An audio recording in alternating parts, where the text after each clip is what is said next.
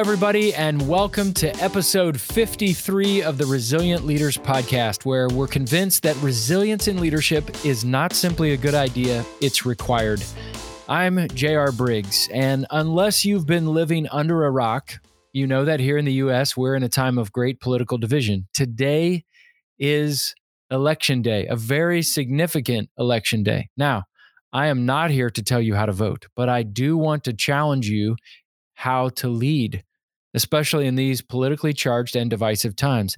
And to lead faithfully in this cultural moment requires us to live with convicted civility. Many of you know my family and I live in the greater Philadelphia area. We love living in the Northeast for many reasons. The people here are loyal, passionate, and proud. But you may have heard that Philadelphia is not always known for our politeness. The people here can be seen as being direct and gruff, blunt, and at times even rude. It's why some people have dubbed our city Negadelphia and the city of brotherly shove. And many people in Philadelphia will tell you what they're thinking, whether you want to hear it or not. It may hurt to hear the truth, but there's no doubt that you'll receive it anyway. But there are times where I'm asked to go speak at events in the Deep South. And with each visit, I find myself greeted with full-on hugs of warm hospitality, and I'm handed a glass of sweet tea strong enough to choke a horse. The kindness is palpable. Yet, despite the kindness and the countless bless your hearts, I learned a little secret about my Southern friends. They aren't always telling me the truth. Afraid to offend or upset the apple cart, these Southern folks at times choose to lie politely.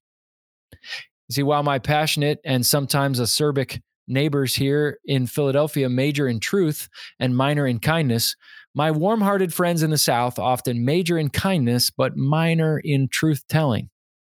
Now, religion scholar Martin Marty said, one of the real problems in modern life is that people who are good at being civil lack strong convictions, and people who have strong convictions lack civility. Some people major in conviction and minor in civility. Others major in civility and minor in conviction. But we must, as leaders, choose to double major. We need strong conviction united with great humility. In the Bible, in the New Testament, the Apostle Paul wrote that we should be about speaking the truth in love. I want to offer you 6 principles for how you can live by speaking the truth in love. You can live with convicted civility, because we need leaders in this season, not just political leaders, all leaders and all levels, to live with convicted civility. The first one is we must live by our convictions. We are not called to be pushovers. We stand for what is right, and we believe what we believe. We can be strong about that. And for those of us who are followers of Jesus, we can stand for what's right and what we see through the scriptures and our interaction with the Holy Spirit and with other wise followers of Jesus. Now, sometimes we preface our statements like, well, I'm not one to judge, or there's a lot of ways to look at it, but I feel, let me say this, feelings are good, but believe in something. We need leaders with conviction. Instead of starting statements with, I feel, start statements with, I believe, or I'm convinced that, or I have a strong conviction that. Stand behind something you believe in. Speak and live with a conviction to honor and to be faithful to your call.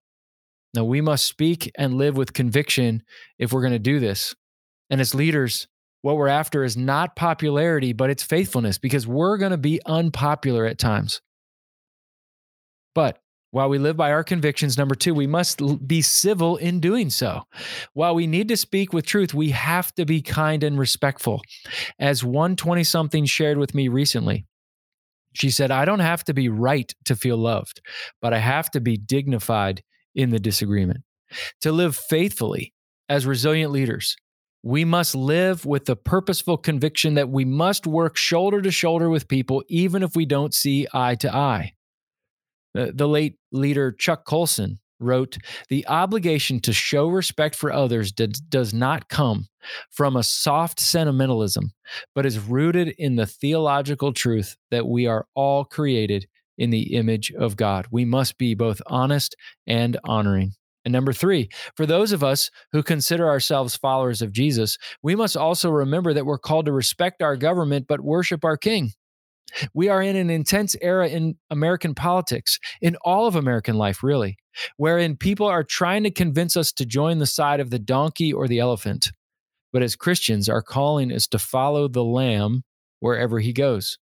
And for us as Christians, it's not ultimately about red states and blue states. It's about purple, which is the color of royalty. As Pastor Tony Evans said, Jesus did not come to take sides. He came to take over. Yes, go out and vote today. Vote with all wisdom and conviction, but we should never look to our candidates as saviors or models of morality. They are vehicles that can provide some help and some areas of improvement, but they are not rescuers. For those of us who are Christians, we pledge allegiance to a king and a kingdom, and because of this, we don't need to be afraid. Yes, there are important issues at hand: war, poverty, immigration, human trafficking, taxes, drugs, racism, sexism, abortion, and other complex social, economic, and political issues that require our attention, concern, and care.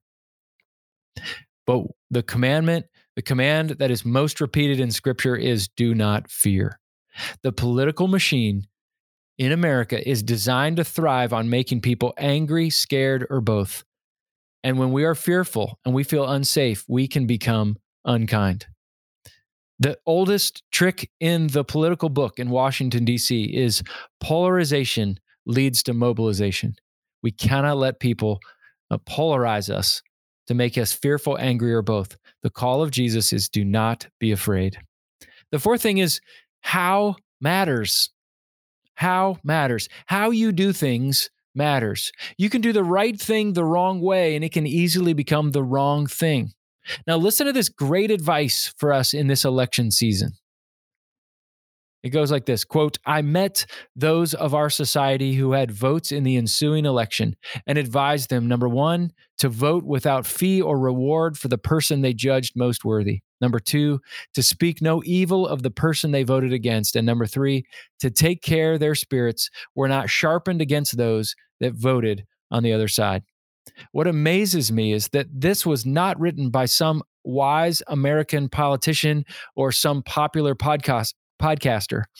It was penned by the founder of the Methodist Church named John Wesley in his journal on October 6th, 1774, almost 250 years ago. You see, what you say reveals what you believe, but how you say it reveals what and who you value. And as leaders, we have to value people even when we disagree. Number five, don't settle for tolerance. And for those of us who are followers of Jesus, ultimately, when we talk about convicted civility, our call is to be more than civil. To describe God as simply being nice or remaining civil leaves us with a shallow and inaccurate view of who God is. Our culture screams for tolerance. Jesus has a different approach: radical compassion.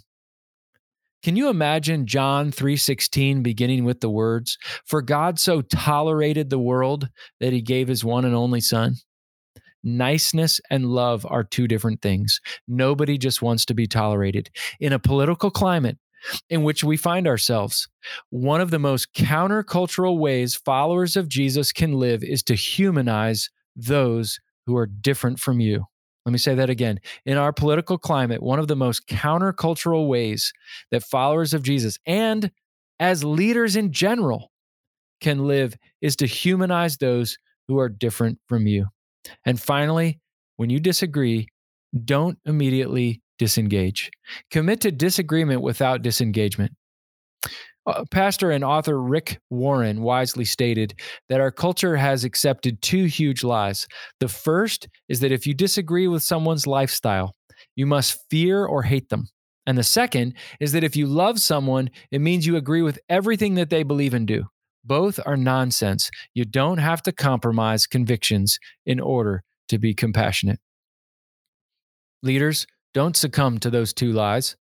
Doing so pushes us towards the damaging forms of tribalism, which are petri dishes that rapidly spawn the bacteria of division. We don't need that in this time. There's already too much division. Be the kind of resilient leader that does not succumb to division. As I close, I want to be clear in sharing that in no way is this easy to do. This is complex and messy and requires a great deal of courage. And we won't always get it right trying to live with convicted civility. And when we don't live with convicted civility, may we be the first ones to admit it. May we quickly confess and ask for repentance to make things right with those that we lead, to go first, to speak up, to show humility in making things right. Leaders, be the first one to offer it when we don't do it right. Well, I hope this is helpful today in this politically charged day of the election. Thank you for joining me today. And thanks, as always, to Joel Limbowen. Joel produces all the episodes on this podcast. See his website at onalimbproductions.com. Leaders, be faithful, available, teachable, and hungry. Keep leaning in and learning. And leaders, lead with convicted civility.